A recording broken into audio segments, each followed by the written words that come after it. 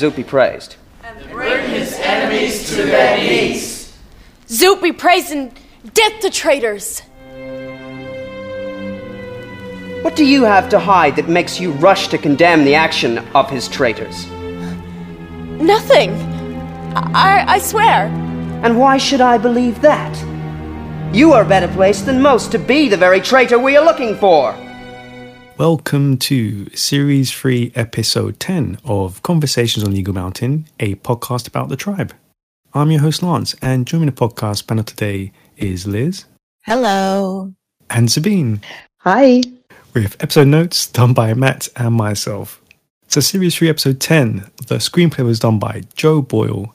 It was directed by John Reed, and the episode synopsis was read out by Liz. Blame is thrown around on all sides after the raid on the mall as everyone rushes to plan their next move. Attempts are made to heal the divisions within the Mallrats, and May unwittingly catches the attention of the Guardian. I don't like this episode. Oh, I was saying that. just before you joined in, I was like, you know what, I hate this episode. I don't like it. Yeah, just something about it. I just did not connect with it at all. I was like glazed over most of it. It's a lot of the staging, the dialogue between characters. They're not having the proper discussions, asking the right questions. It's just... Oh, yeah, staging. Oh, my God. Oh, the staging is so bad. And it just gives a lot of contradictory information about what we're supposed to believe about the situation these characters are in. And I'm like, I don't like it. It felt very thrown together. Mm-hmm. Yeah, we're going to talk a lot about the staging in this because... I mean, this first scene drove me mad. All right. In the chaos following Celine's scream, the Guardian manages to free himself, and an entire platoon of chosen guards arrive to defend against the Gaians. Bray passes a message to the Mallrats through Celine before rescuing an unconscious Ebony and escaping back through the sewers while they are still open. So, panel, I hated this opening scene. What did you make of the outcome of the raid, and what did you make of Bray rescuing the woman who destroyed his entire life? Bracy did not deserve that, honey. I get why you won't leave her to be killed by the Guardian, but still. Did she really deserve to be saved by you? Well, she's more useful than Celine, so... Fair enough. She is. I mean, I know we need to have virtuous Bray, but like, come on. You could have just let her slide. Yeah, I mean, she was fine with leaving Amber behind. You could have left her behind. I think the setup for it is what also fails it, you know, because they made Ebony the villain and Bray and Amber's story, and she's the only reason they're not together, and her plan sucked and it was stupid and it doesn't match any of her motives, and the fact that her motivations for being here still haven't been spelled out. So you're still saying, why are you doing anything that you're doing, Ebony? And then it's her plan to kill the Guardian, but she immediately fails, even though she has the guy. She has him dead to rights. Mm-hmm. Just poke him with the sharp end and then monologue as he chokes on his whatever. You know what I mean? Just, you could still say all the things you want to say, Ebony, but make sure you poke him first. And so when you find her unconscious, you're just like, is she worthy of being saved? Because they've massacred my boy. So yeah, Bray's saving her. It just doesn't have the impact it should because of what they've literally done to her in the last 9 episodes, you know, and you're just like, oh my gosh, this is so ridiculous. No, it's to show us that Bray is a better man than most people are. I know, but it's just so... Since he has to go out of his way to save her, and it also doesn't help with the staging of, like, where are the Chosen in any given time? Like, oh my God. Such a bad job with the camera establishing shots of where people are. So this action scene is chaotic and nonsensical. Absolutely. So that also doesn't help because you're just like, you know what I mean? Anybody could have picked her up because it looks like in 1 minute, it looks like they're being completely overwhelmed. And you're like, okay, I think this is where they are in the mall. And then the next minute, there's literally no Chosen around. So saving Ebony, it's not like I put my life on the line to save her. You know what I mean? She could have woken up and walked out on her own. It's just the staging doesn't do it any favors. It's bad. Yeah, thank you. It drove me crazy when the Guardian just stepped back upstairs and you see a flood of Chosen coming down, and then the next scene is just one or two they're fighting against and holding off like it's a struggle. It's like, oh, it's so doesn't connect. It put me right off. Like you're sitting there, you're going, okay, where is Lex? Where he's fighting some Chosen? Where is he standing? And you're like, okay, I see some Gaians fighting some Chosen. Where are they stand? You know what I mean? Like and it's not as if we couldn't find these places in the mall because we know it almost by heart at this point. And yet it almost feels like some of the shots were just taken in the same place, but at separate times, you know, and they think we won't notice that. And like the downstairs of the mall is not the labyrinth you're trying to paint it as. Yeah. Everyone's like hiding in a different corner of it. It's like they're all connected right next to each other. and someone somewhere in the middle of it. Like, where are you? Like, where are these people? And how on earth, if the Guardian was watching Tysan's room, how on earth did Bray get in there so quickly with Ebony? It makes no sense as to where they establish these characters are supposed to be. You know, like the Guardian's outside of Tysan's room. So where is Tysan's room? It's the old jewelry shop. Okay. That's because she moved in with Lex down there. Right. And so that's down. We know where that is. And then, so how did Bray and Ebony and Lex and Bray how did Bray, as he's sneaking around the corner, where is Selene supposed to be? She clearly can see the Guardian standing outside of Tysan's room. So Bray should have immediately seen what was going on with Ebony and Lex. You know what I mean? Like, I'm thinking of the corners of this mall. I know where these people must be standing. They should have seen each other. You know, it's just really silly. It's so dumb. Really bad staging. And we're not supposed to know because it's dark. And it's like, I know what this mall looks like, okay? Yeah, and so do these mall rats. They've lived here without power. Also, I just find it hard to believe that the sewer wasn't guarded in the first place. Oh, like yeah. I don't believe that for a second. That of all the places the Chosen would, seal off the mall, that they would leave this gaping hole, which is like the main way the mall rats got in and out of their hideout all of the time. Trudy totally told you about the sewer entrance. There's no way Bray and them should have been able to access it. The way Ebony and Lex got in the mall makes way more sense because they disguised themselves as Chosen and walked in, like that makes sense. Yeah. Bray and his crew should have never even been able to get in the mall. Like, why are there no Chosen guarding that end? That they know that's an entrance. They know that's a way to. It's stupid. It's so dumb. I mean, yeah, we have to also talk about Selene's reaction to seeing Bray alive. I already told you last week. No. The touching of his face and you're real and the guy. What did you make of it? Oh, Selene, are you that stupid? Yes. I mean, she's screaming like she's watching freaking scary movie. It makes no sense. Why on earth scream? I mean, no, but she, sure, she thought he was dead. Fine, I'll give her that. But standing there and just going on and on with it. Bray, you're alive. Come on, girl, you can see him right in front of you. And even if he was back from the dead, why on earth would you scream that loudly? This is the man you always loved. Yeah, there were better ways to alert the Chosen that something was going on than, like, even in the horror genre, the scream that Selene let out is a joke. You know what I mean? Like, there were some of my favorite classic horror movies where a character will scream like that, and even then we're like, okay, that was such an exaggerated scream. It didn't match what it is they're seeing, or whatever.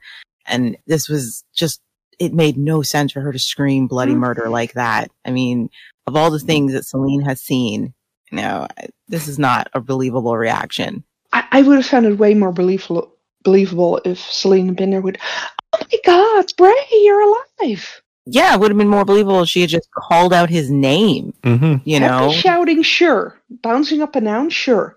Screaming in horror at seeing Bray's face? No. Because she thought it was a ghost. That's even worse. She thought it was a ghost. She thought he was a ghost. Mean, if she had screamed because she realized that she turned her back on everything, even though Bray told her not to. That would have been one thing. But because he thought he was a ghost? Are you kidding me? Are we really supposed to believe her hormones are so out of whack at the moment that she believed it was a ghost? Oh, really? I've had out of whack hormones. They don't work like that. No. Yeah, agreed. They don't work like that. It doesn't make sense. Yeah, her reaction is just disproportionate. It just doesn't work. Had he been, the tarantula from an earlier episode, sure. I could validate that screaming, but this is Bray, for crying out loud. Then her convenient shock, so she can't give anyone any straight answers. Oh, yeah. No, I like your idea better, Sabine. If she'd shouted out Bray excitedly, and that got caught by the Guardian and the others, that would have been much more sense. But no, you have to have her screaming like crazy. You let it slip. You're caught off guard because it makes sense for her to be caught off guard, seeing someone she was literally told was dead, and that she's started the grieving process for, But given their situation, there is a lot of uncertainty of what they can believe from the Chose and all that stuff. So if she saw him and was just shouted Bray because she was surprised and excited and shocked, all of those emotions at once, and then immediately covered her mouth because she hadn't meant to, that would be a believable way to give up the game. But the scream, come on, Victoria deserved better than that. It just doesn't do any favors to Celine's likability. If I am the person you think I am, why do I spend my days teaching others the divine beliefs? If Zoot himself trusted me with his child, why now do you doubt me? The fact remains. An attempt was made on my life. And as flattering as that may be, it means there has been a betrayal. The Guardian wakes Trudy to inform her that an attempt was made on his life. And that, surprise, surprise, it's all her fault, of course. Trudy is scared, but challenges the Guardian's view of her and gets him to back down. Way to go, Trudy. But what did you make of this scene? Oh, classic abuser. Oh, he's such a bully. Yep. He knows this has nothing to do with Trudy. He knows that. He should be kicking himself, and I think that's what it is. I think he's pissed at himself because it was his job to kill Ebony. Okay? He never gave that job to anybody else. He was doing it himself. He took pride. He was the one who said, yep, she's gone. And then she corners him and almost kills him. He's mad at him, but he's got to take it out on somebody. He knows Trudy has nothing to do with any of this. Now, if he wants to just stay on you're the reason Bray escaped, blah, blah, blah, fine. But blaming her for Ebony, come on, Jaffa, you know that there's no one to blame but you. You were the one who was supposed to kill her. You were the one who was certain she was dead, and you stopped worrying about her from that day forth. All right? So, this is just bully behavior. That's all it is. He needs to take it out on somebody, and Trudy's his perfect target. I love that she finally stands up for herself a bit, though. Yes, I like that.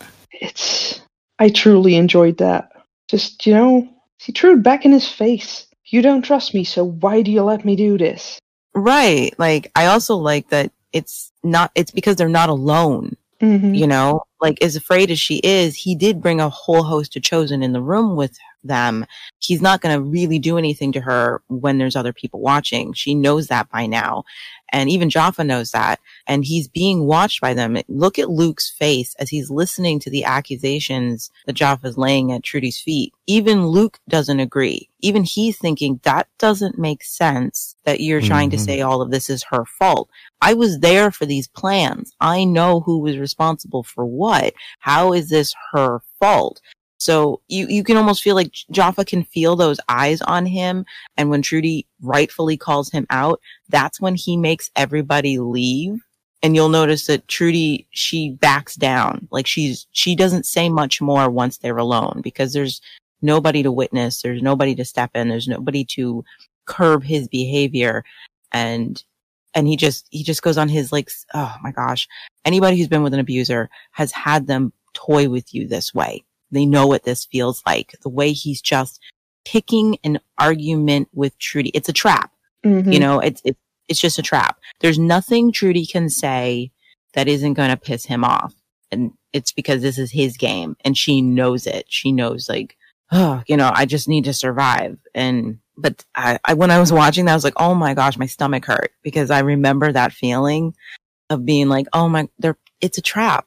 They're laying a trap for me right now, and there's nothing I can say because they just want to torment me, and anything I say, they'll use against me. So unsettling. Really well acted, but upsetting to watch. By the way, what were you and Ebony doing here? Cutting off the head of the snake. I convinced her we should take out the head honcho. She thought we'd never get close enough, but I knew we would. And she goes and stuffs it up. Well, Bray didn't seem to know anything about the plan. Well, you know me, babe. I get the notion I act. I think that's what I like best about you. Somehow, still in the mall, Lex visits Tai-San in disguise, explaining his presence there and making out that it was his idea to assassinate the Guardian. He asks why the Guardian was outside her room, and Tai-San feigns ignorance at his motives before distracting Lex from the subject. Regardless, the two spend some time uninterrupted in bed together. What did you make of Lex and Tai-San's reunion in the mall? I liked it. I don't have any real problems with it, aside from the staging of how people got where they are. But aside from that, I like it. I like the moment when she's talking to Pride and Bray in her room.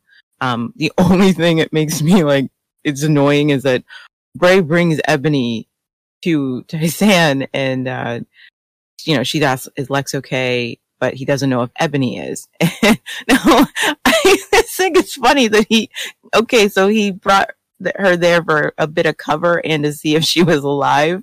But Tai-San doesn't actually do anything to confirm. She just leans over and goes, "Yeah, she'll be fine." And I'm like, if Tai-San could tell at a look that Ebony was fine, how did you, Bray, who was literally carrying her and could have felt her pulse and her body heat and her breathing in your arms, how could you not tell she was still alive, right? Hey, come on. These are mole rats. This is the way they diagnose people. This is how they diagnosed Amber was dead. So this is how they determine that Ebony's alive. So, aside from that, I like that scene, and I like that the reason Tai-San deliberately doesn't go with Bray is because he told her husband is there. And I just like how in tune Lex and Tai-San actually are. She knows if my husband's here, he's going to come looking for me. She knows that. And that's exactly what Lex did. He stayed behind because his whole goal is to get back to his wife. And I just thought that was a really sweet, intuitive moment between the two of them. That just made me think, what would have happened if Tai-San did go with Bray and Lex would have come to find Tai-San's empty bedroom? Exactly.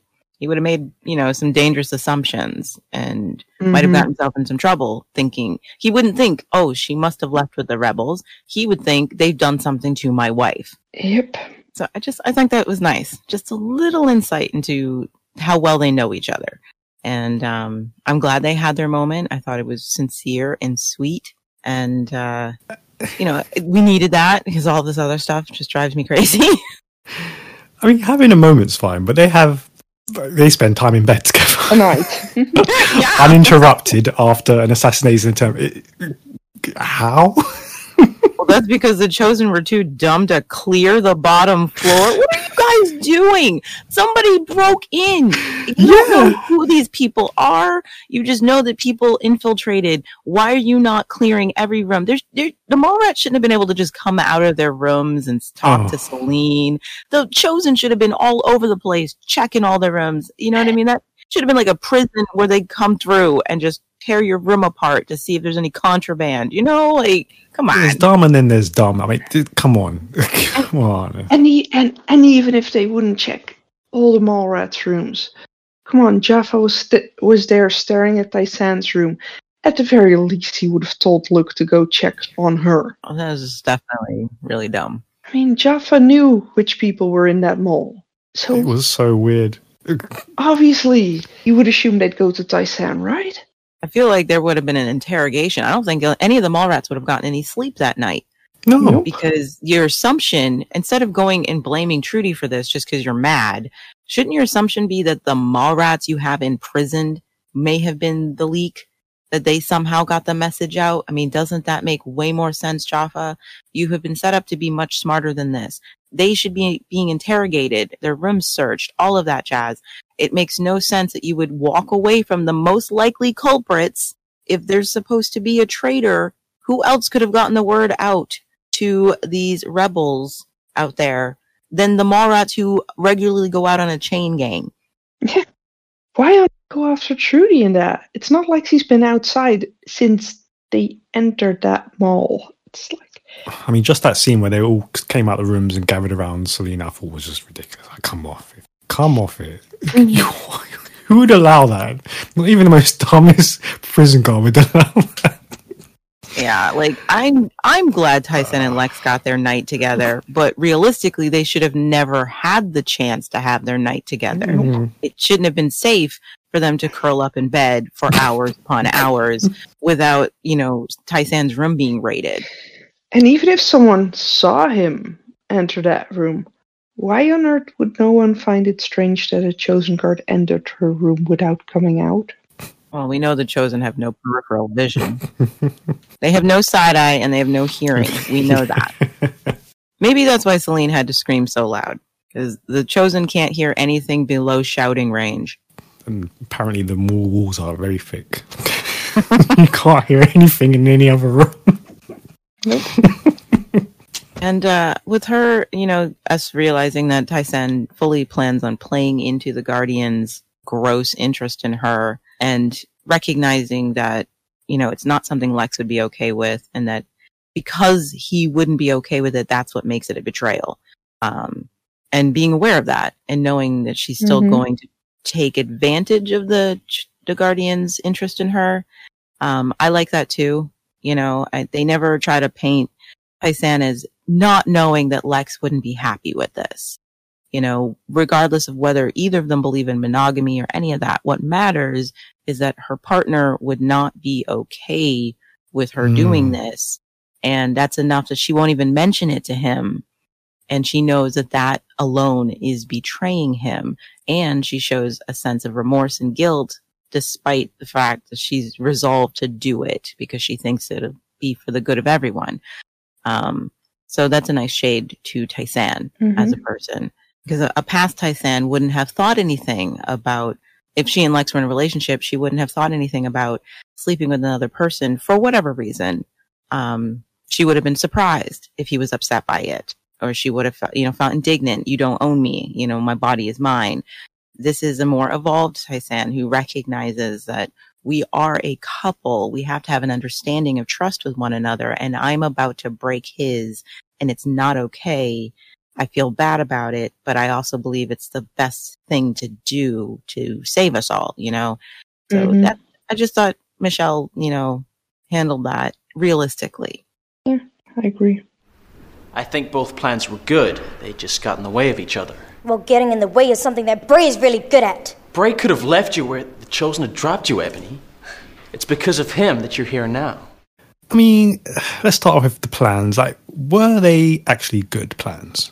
You know what? They were. I agree with Pride. Sneaking in to rescue the Mallrats, that's a better plan than trying to take out the whole Chosen. Just get their leverage away. That's what you're worried about, your friends who are imprisoned. So that actually is a much more efficient plan than trying to take down the whole Chosen. Get the people that are important to you out first, because the Chosen can no longer use them as leverage against you. So, like hostage negotiation, you get the hostages. That's your priority. Even if the robbers get the money, you want the hostages. You have to save them. So I actually thought that was a smart, quiet move. Just go in under darkness, get the prisoners out, get out. Killing the Guardian, fine. I don't even think that's a terrible idea. Ebony's the one who fumbled the ball on that one. So, she's no one to blame but herself. She had the guy. It's nobody's fault she couldn't kill him. She could have still done it. She had both hands free, and he just grabbed her by the throat, and she drops her weapon instead of, reacting by jabbing him with it. Yeah. She doesn't even grab for her throat. I'd understand if she was doing that, to grab his hands to remove them from her throat, but she does nothing. It's like her arms don't work anymore, and her puppeteer quit on her. I don't know what happened, but Ebony, to quote Maggie, why are you still talking? You have nothing to say here. You had the jump on this guy. No one will ever get as close to him as you were and have such a drop. And you fumbled it because you're an idiot apparently now. You're so dumb now. Come on. Like, the writing for you just went immediately downhill as soon as this season started. It really did. Because you just don't have a brain anymore. It leaked out your head. I don't know what happened. So this conversation bugs me so much. One, again, the whole point of the conversation is just because Ebony's the obstacle between Bray and, Amber. And I'm sorry. I hate this conversation so much. Oh, we can't escape it, can we? Plan-wise, Ebony's plan was very, Ebony. It made sense for her not to think about getting out the hostages, but just getting her revenge on Jaffa. Honestly, I would have found it very odd if Ebony would have been the one to instantly say, "Oh, let's go get all the hostages out." Yeah, I agree with Pride. Both plans were good. It's Selene who ruined it for everybody, and Ebony ruined it for herself, and on and on. And really, this whole conversation is here just so that Bray and Amber don't have to have any deep revelations about her letting him think she was dead. This is why it's here. So these two don't have to have any come to Jesus moments about, what Amber actually did. Ebony is a distraction from that. They can be mad at Ebony. It's all her fault we're not together. Not that Amber chose to let Bray think she was dead because she didn't trust him. We never have that conversation. She never has to apologize for that. Bray never has to reckon with the fact that my girlfriend, the love of my life, distrusted me so much that she'd rather believe this about me and pretend to be dead than break up with me. That's why Ebony's here. That's why she's the conflict. See, I would have loved to see that. Bray just having to deal with the fact that she chose to play dead over talking to him. Amber doesn't ever have to be actually reckon with the choice she made because she didn't trust her boyfriend and the people she hurt because of that choice. Instead, she gets to just look at Ebony and say, "You ruined my life." And she's like, "No, you ruined your own. You did it. You made the choice, Amber. You made the choice to believe this BS." And it's like, they don't want Bray or Amber to ever have to do that. They don't want this relationship. This is why I can't believe in this relationship that they keep trying to sell on me. And I'm like, oh my gosh, it makes Ebony's place in the story just not fit, because the only reason she's in the story is to be their conflict rather than being an autonomous unit of her own with her own mission and her own motive for that mission. She's just their accessory now. And Ebony deserves way more than Pride. That. Right. Yeah. She deserves way more than that. Mm-hmm. Whatever it is, you can save your breath. You're still here. Make things more difficult, why don't you? Me? That's your specialty. I didn't come for a fight. Yeah, what'd you come for then? A gloat? A good sneer? Laugh? I don't know how you get your kicks these days, Ebony. Quite frankly, I don't care. I came to say thanks. Yeah, for what? Pulling me out? I would have done it for a dog. And after she calms down, she does come back to thank an unreceptive Bray for saving her, but he bluntly tells her that he would have done the same for a dog, and says they're even now. I actually like that one. Yeah. I like it. In all fairness, he probably would have saved Bob. Yeah. It's the only moment where I think that works, because, if let's just pretend that the reason he's mad at Ebony is because she just left Amber to die. Let's pretend all the other crap didn't happen. He's just mad that he found out Ebony left Amber to die, and never said anything about that, He still have very good reason to just, I can't look at you. I can't look at you, and yeah, we're square. You saved my life after the Chosen crap. I just saved yours. I want nothing to do. I don't know what Ebony was expecting. Again, because she doesn't have any real motivations that make sense in all of this, I don't know what she was expecting when she walked in that room. Ebony, do you really think you're going to make any headway with this guy? Come on. Make some sense. Be consistent in how you feel about anything. One minute you're indignant that he saved you. The next you're like, oh, I just want to say thanks. Oh, you're mad at me? Oh, she's acting like she doesn't understand why he's angry with her. Yeah. Make it harder, why don't you? Are you serious, Ebony? Did you just have the nerve to say that to him? Especially given... I'm trying to thank you. Right, like, he doesn't want your thanks. He doesn't give a crap, you know? Come on. And yeah, it makes it worse because, again, in this canon, she did bring out Amber, leave her on the hillside, dig her grave, and convince everyone somehow that Amber was dead. That's a big crime. And you're surprised that Bray's mad at you once he found out? What did you expect this guy to say to you? You ran away because you didn't want to confront his anger. That's why you took off, because your secret was out and you didn't want to hear it coming from his mouth. So what do you think is going to happen now? Like, were you still hoping that you'd find out he saved you for some other reason? No. Are you so blinded by your fantasy that you really thought that you were going to come in here and thank him and find out that he cares about you on some level, no matter how mad he's mad at you? Like, what did you think was going to happen, Ebony? It's like they wrote her with Celine in mind. Yeah. She's all over the map this season so far. I mean, she's going to eventually even out, but because of this plot line, she's a mess the way she's written. Mm-hmm. What now? If Amber had have been here, we wouldn't be in this mess. You don't know that. And you don't know Amber. She would have seen right through Trudy, even before I did. Maybe, maybe not. Well, at least she would have believed me. Nobody ever did say sorry for that, did we, Chloe? Look, you were right. We should have listened to you. Yeah, what did you guys agree with Chloe berating the others here? Yeah, the girl had a point. I mean, sure, she would have had a hard time convincing Amber at first, but yeah, I do think Amber would have agreed something was off. I like it and I don't. I like it because it makes sense for Chloe to say this.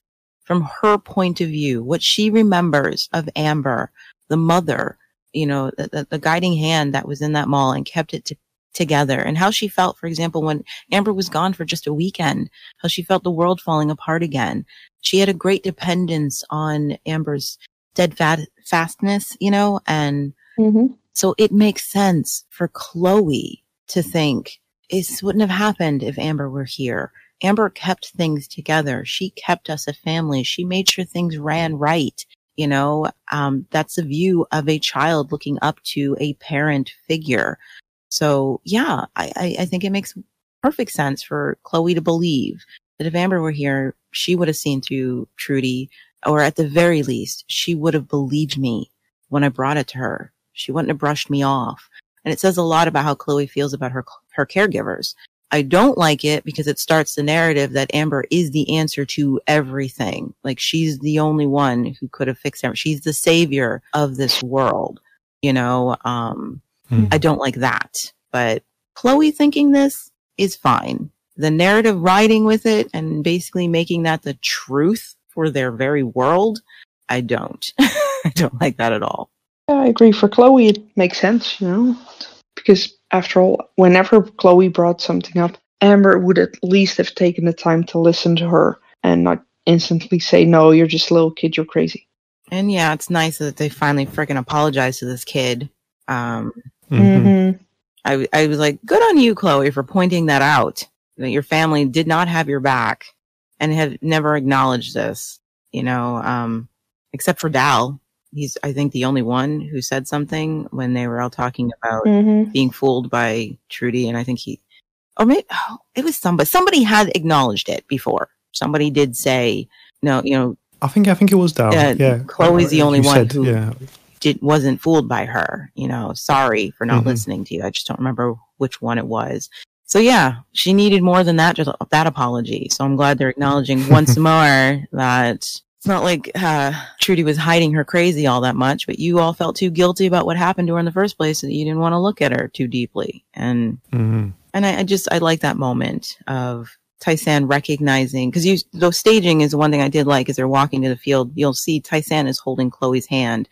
She noticed from the jump that Chloe wasn't her usual self today and was just offering this quiet support to this child the whole way there. And I like that moment of, you know, familial comfort. And Chloe didn't have to say anything. She could just see it, that she's not okay at hearing this news. It's one of the more realistic reactions to finding out Amber's alive. rather than just, yay, there's a sadness at what was lost and what could have been, and almost a confusion and a bitterness over it. Like, that's a realistic reaction to finding out your long dead friend is alive. Mm-hmm. Because seriously, are we going to talk about the Mallrats' reaction to hearing that Amber's alive? It's in the notes. I don't see it. Are we going to talk about this? I didn't put it in, but yeah, go for it. What the heck? Nobody? Okay. According to this lore, according to what they've told us, Ebony dug a hole and convinced the Mallrats, I found Amber's body, I took care of her, I didn't want to put you through that, she's dead. Either that's the only truth we have to go on, because they don't give us any more information of what must have happened that morning. So it had to be that Ebony did this and somehow convinced everyone that Amber's in this grave. Or they want us to believe that the grave was just there and nobody took credit for it. Either way, their reaction to hearing that Amber's alive, there are no words for how bad this is. No words. I'm out of words.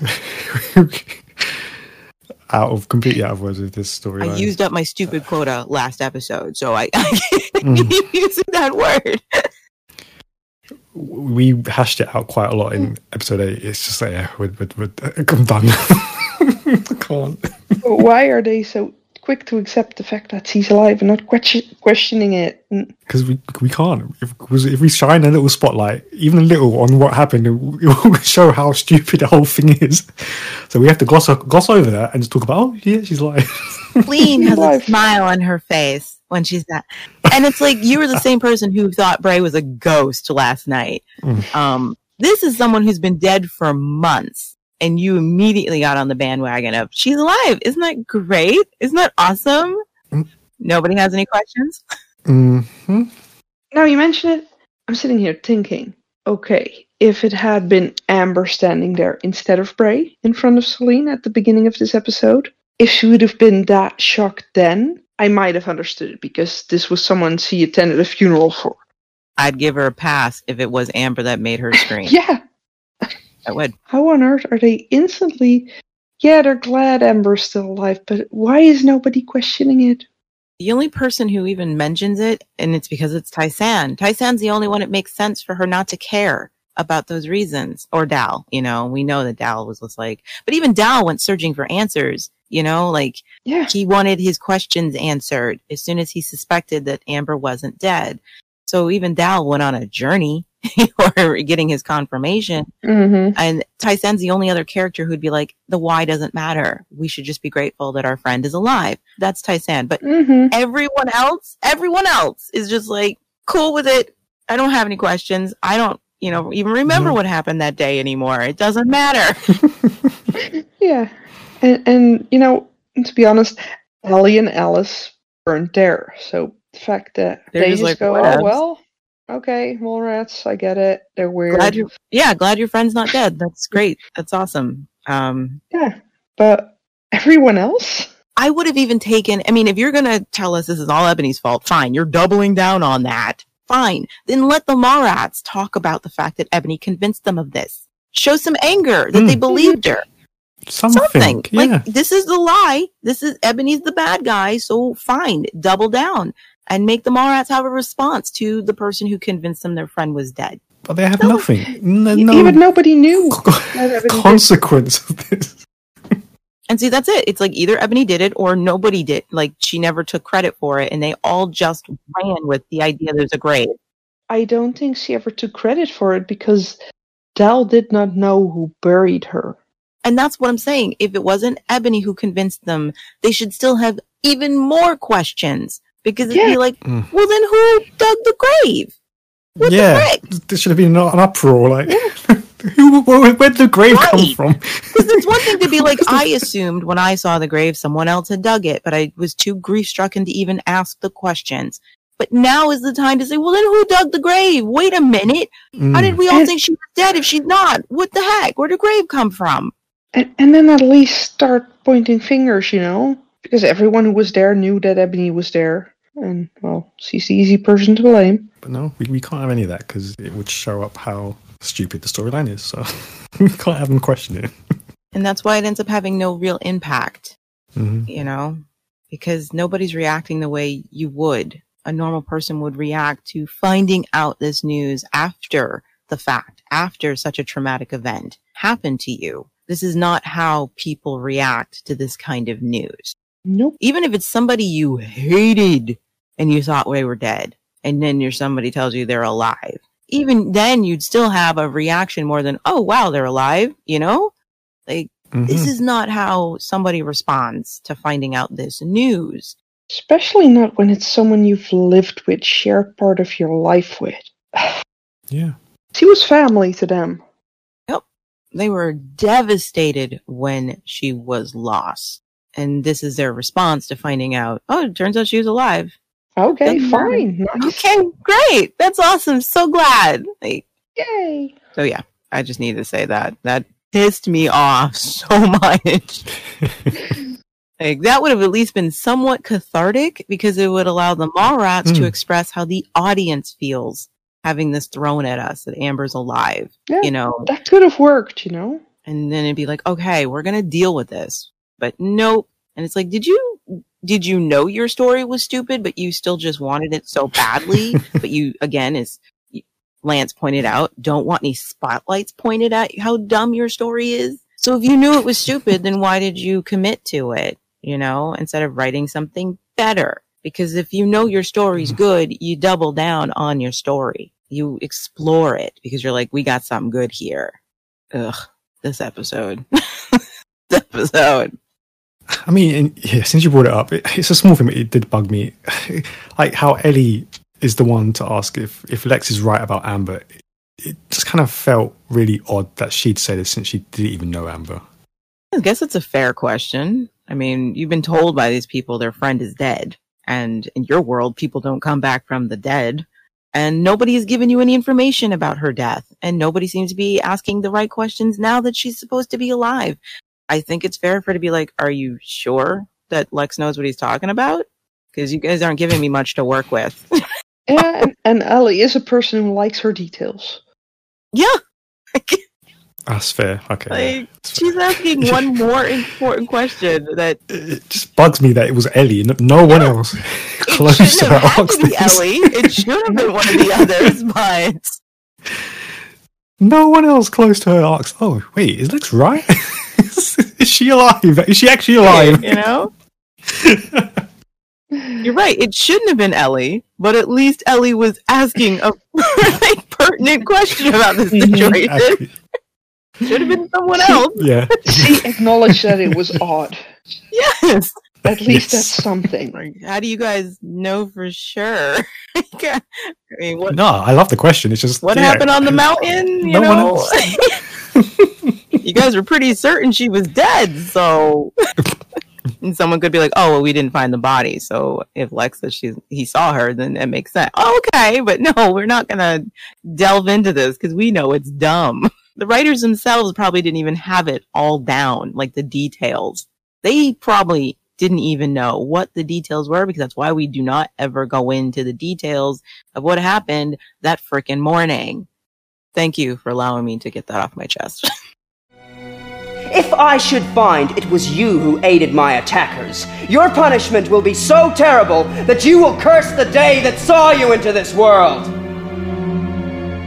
So yeah, what do you make of the predicament that May has unwittingly placed herself in? Any sympathy for her? When will this girl ever learn? May, you've done this before. This doesn't make sense to me. You've played the Chosen game before. You know how to survive with these Chosen. So why would you put yourself out there and call attention to yourself when that must have been something you learned the last time you were with these guys? They scared you so much you left last time, May. Mm-hmm. So it's not like I had a good time with them. I didn't know how dangerous they were. You do know. They scared you enough that you left. You ran away. You ran even though they fed you. Yeah.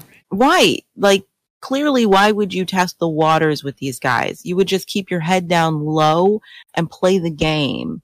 Like, yeah. What are you going for, May?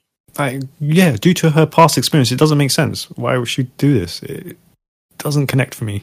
had it been anyone but May, or anyone, without her earlier experience with the Chosen, I guess I could have kind of understood why they instantly tried to play along with them, thinking that she was saying what they wanted to hear. I mean, we have seen May go out of her way to ingratiate herself with people. But this just feels again, I hate repeating myself, but I kind of have to. Season 3 is where the plot is moving the characters rather than the characters moving the plot. It doesn't make sense for May to do this. It does not make sense for her to call attention to herself, especially in front of the Guardian, someone she's very wary of and knows you don't want this guy's attention.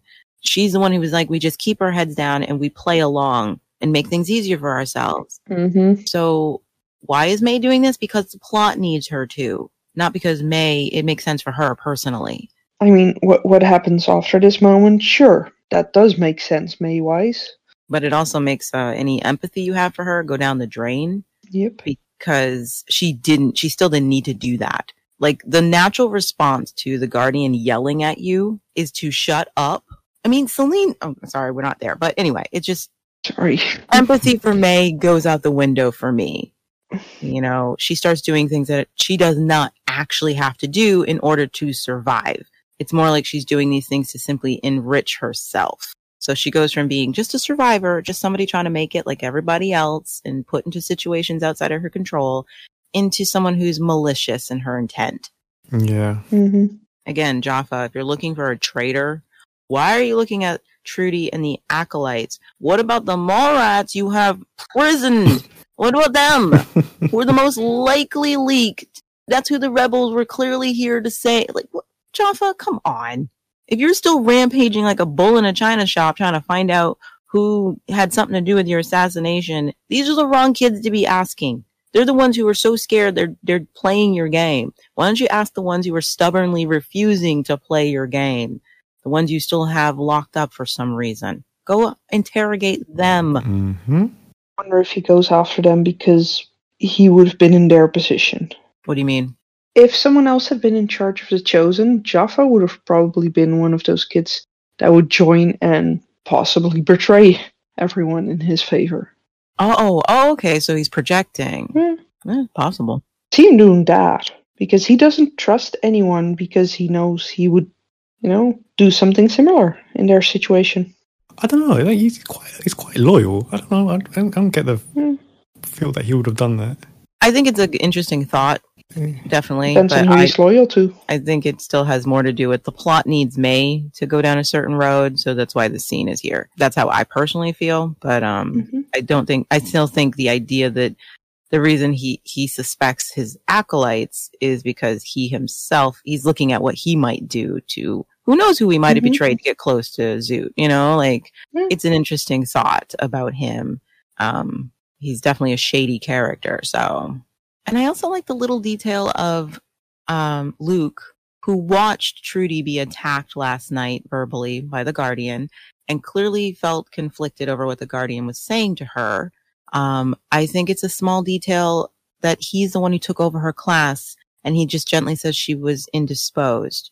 It says that he checked in on her, see how she was, and clearly found her not the best space and gave her alone time and said, I will take this on. You don't have to.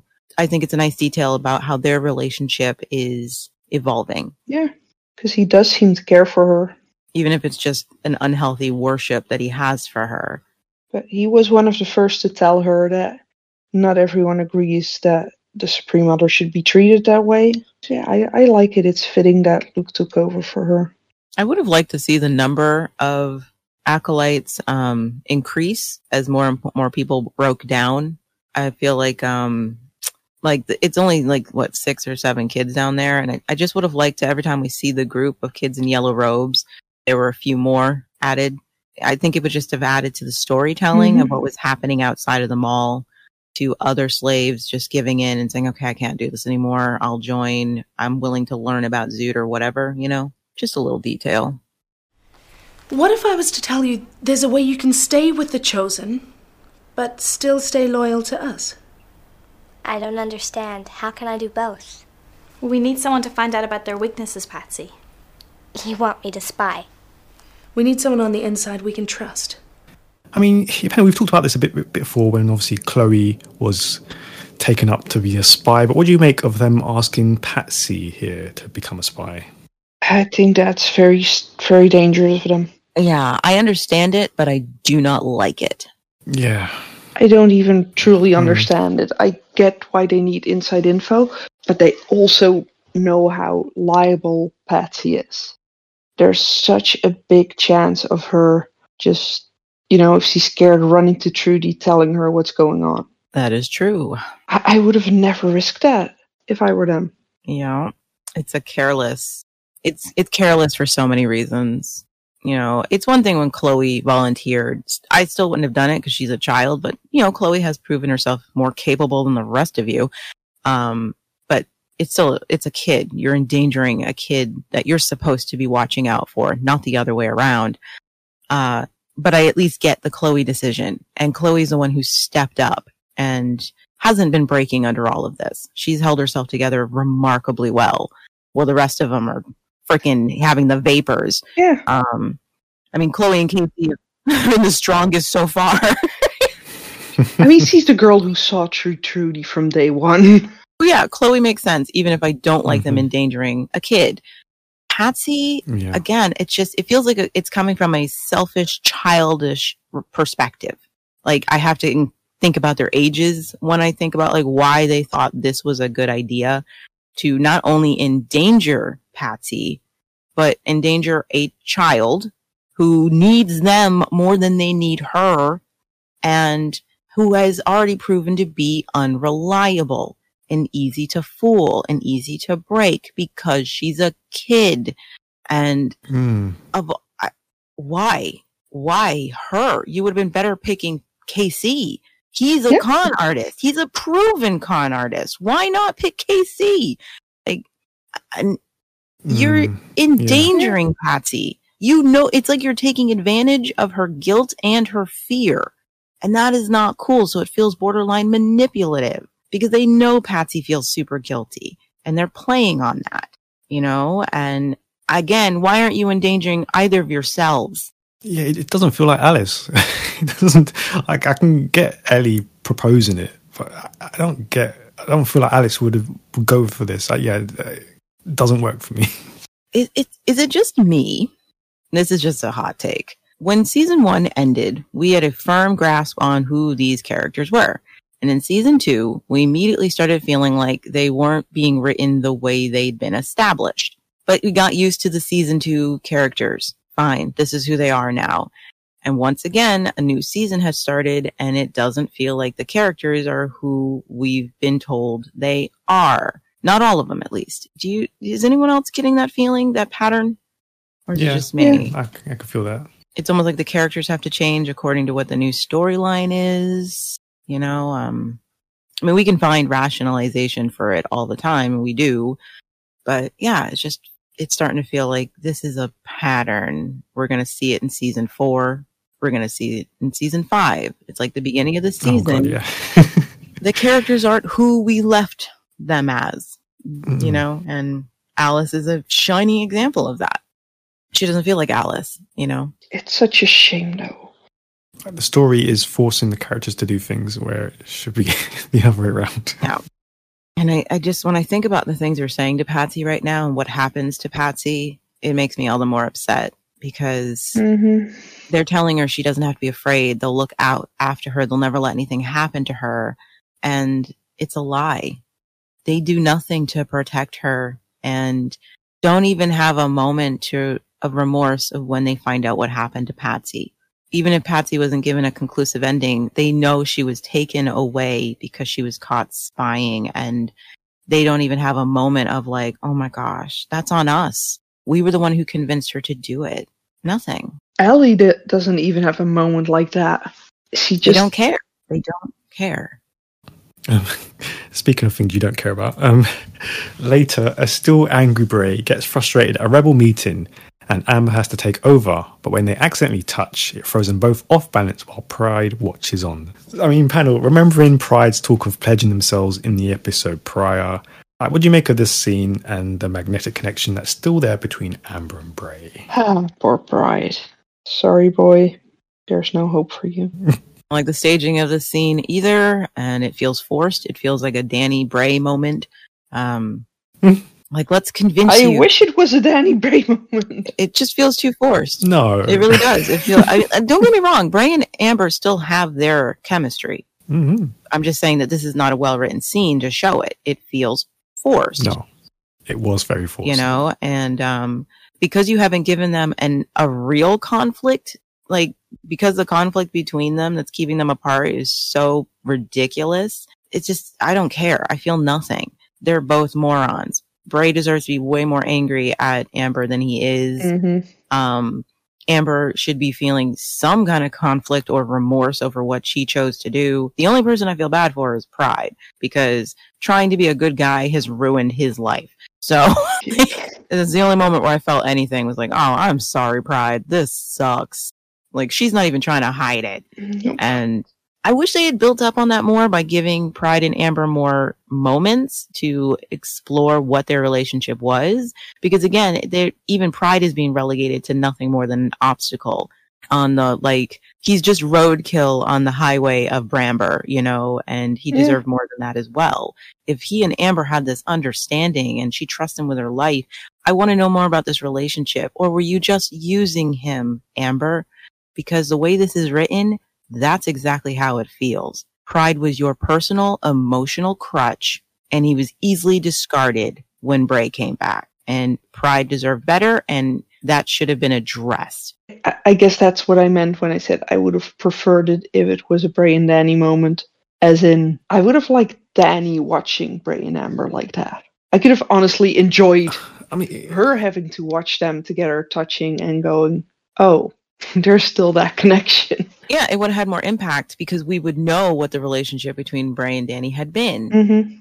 So we'd really understand, wow, how she'd be feeling here. But because we don't really get to see what Pride and Amber's relationship is, he just is nothing more than an obstacle, not a person whose heart is about to be ripped out of his chest. This is the thing about the writing, because we are told that and shown that they pledged it to each other in front of the tribe, which he says is a very symbolic and important aspect of the Gaians, pretty much saying that they were going to get married. That's the meaning that I got, that they were pledged to each other, heart and soul, blah blah blah blah. But then that's kind of just, again, the writing of this season, it's just kind of slowly weeded away, and it just becomes like, oh, that it wasn't quite what we're gonna make them out to be. And then it's very weird. It's just so weird how it's written and then discarded over the next couple of episodes. Weird is putting it nicely. I was trying to be nice.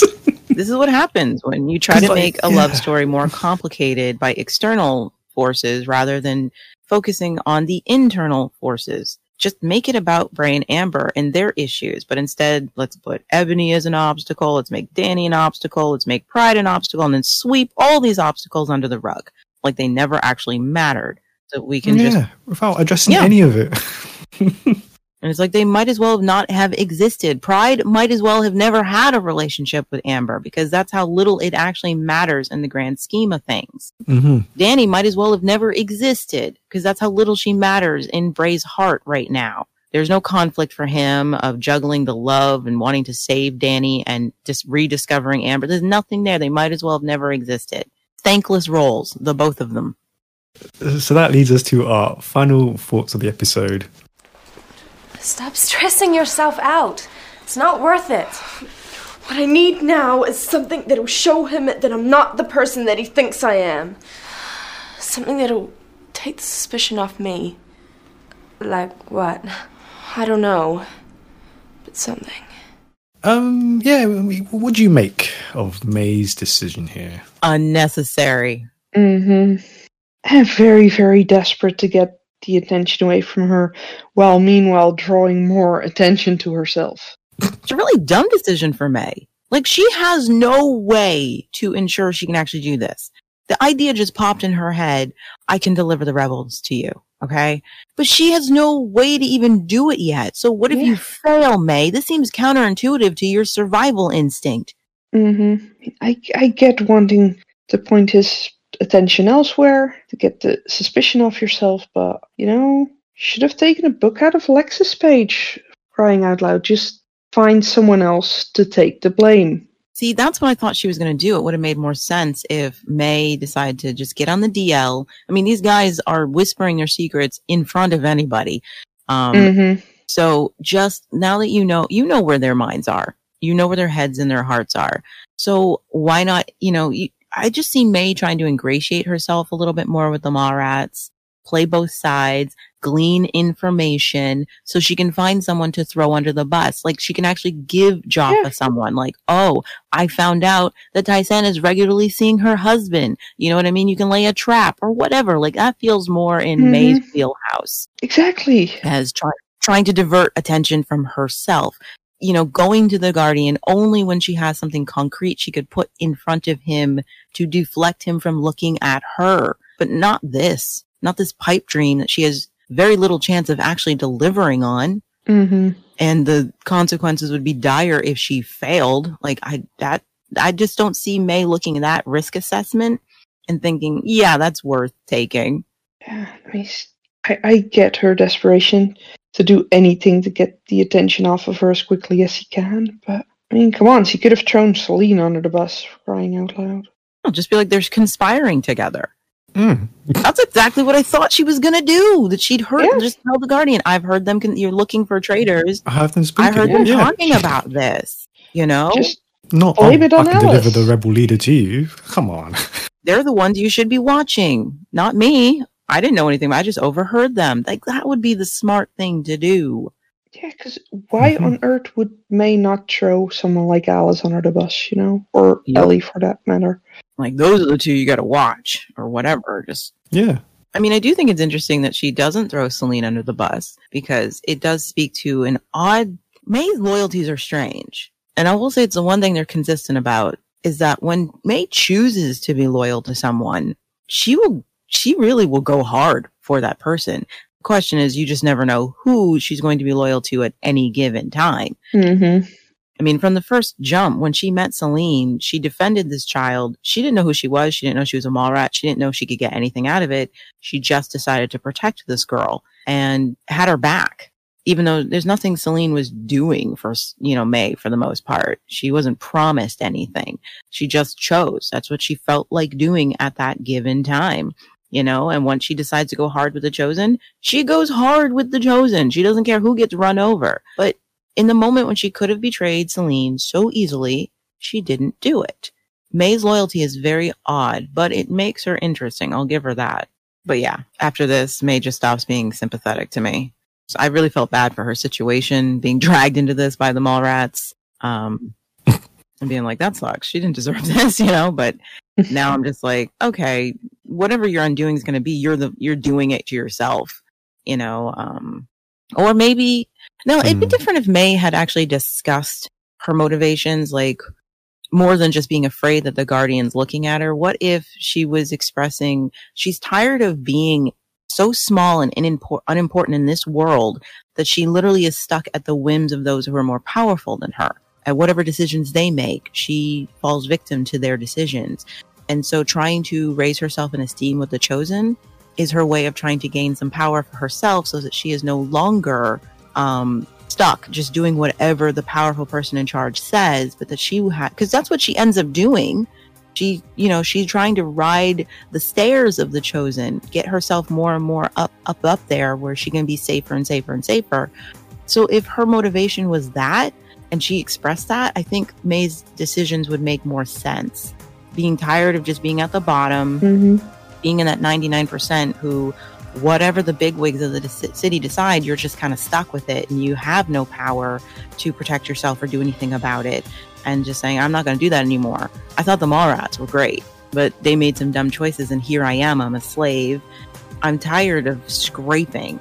I want to have that power for myself, some power over my own destiny and what happens to me.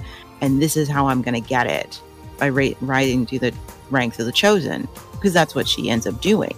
And, but again, none of these characters are allowed to have any deep thoughts in season 3 or any deep discussions about how they feel or what's pushing them. They just are doing stuff. for the most shallow reasons, and their motivations change on a whim.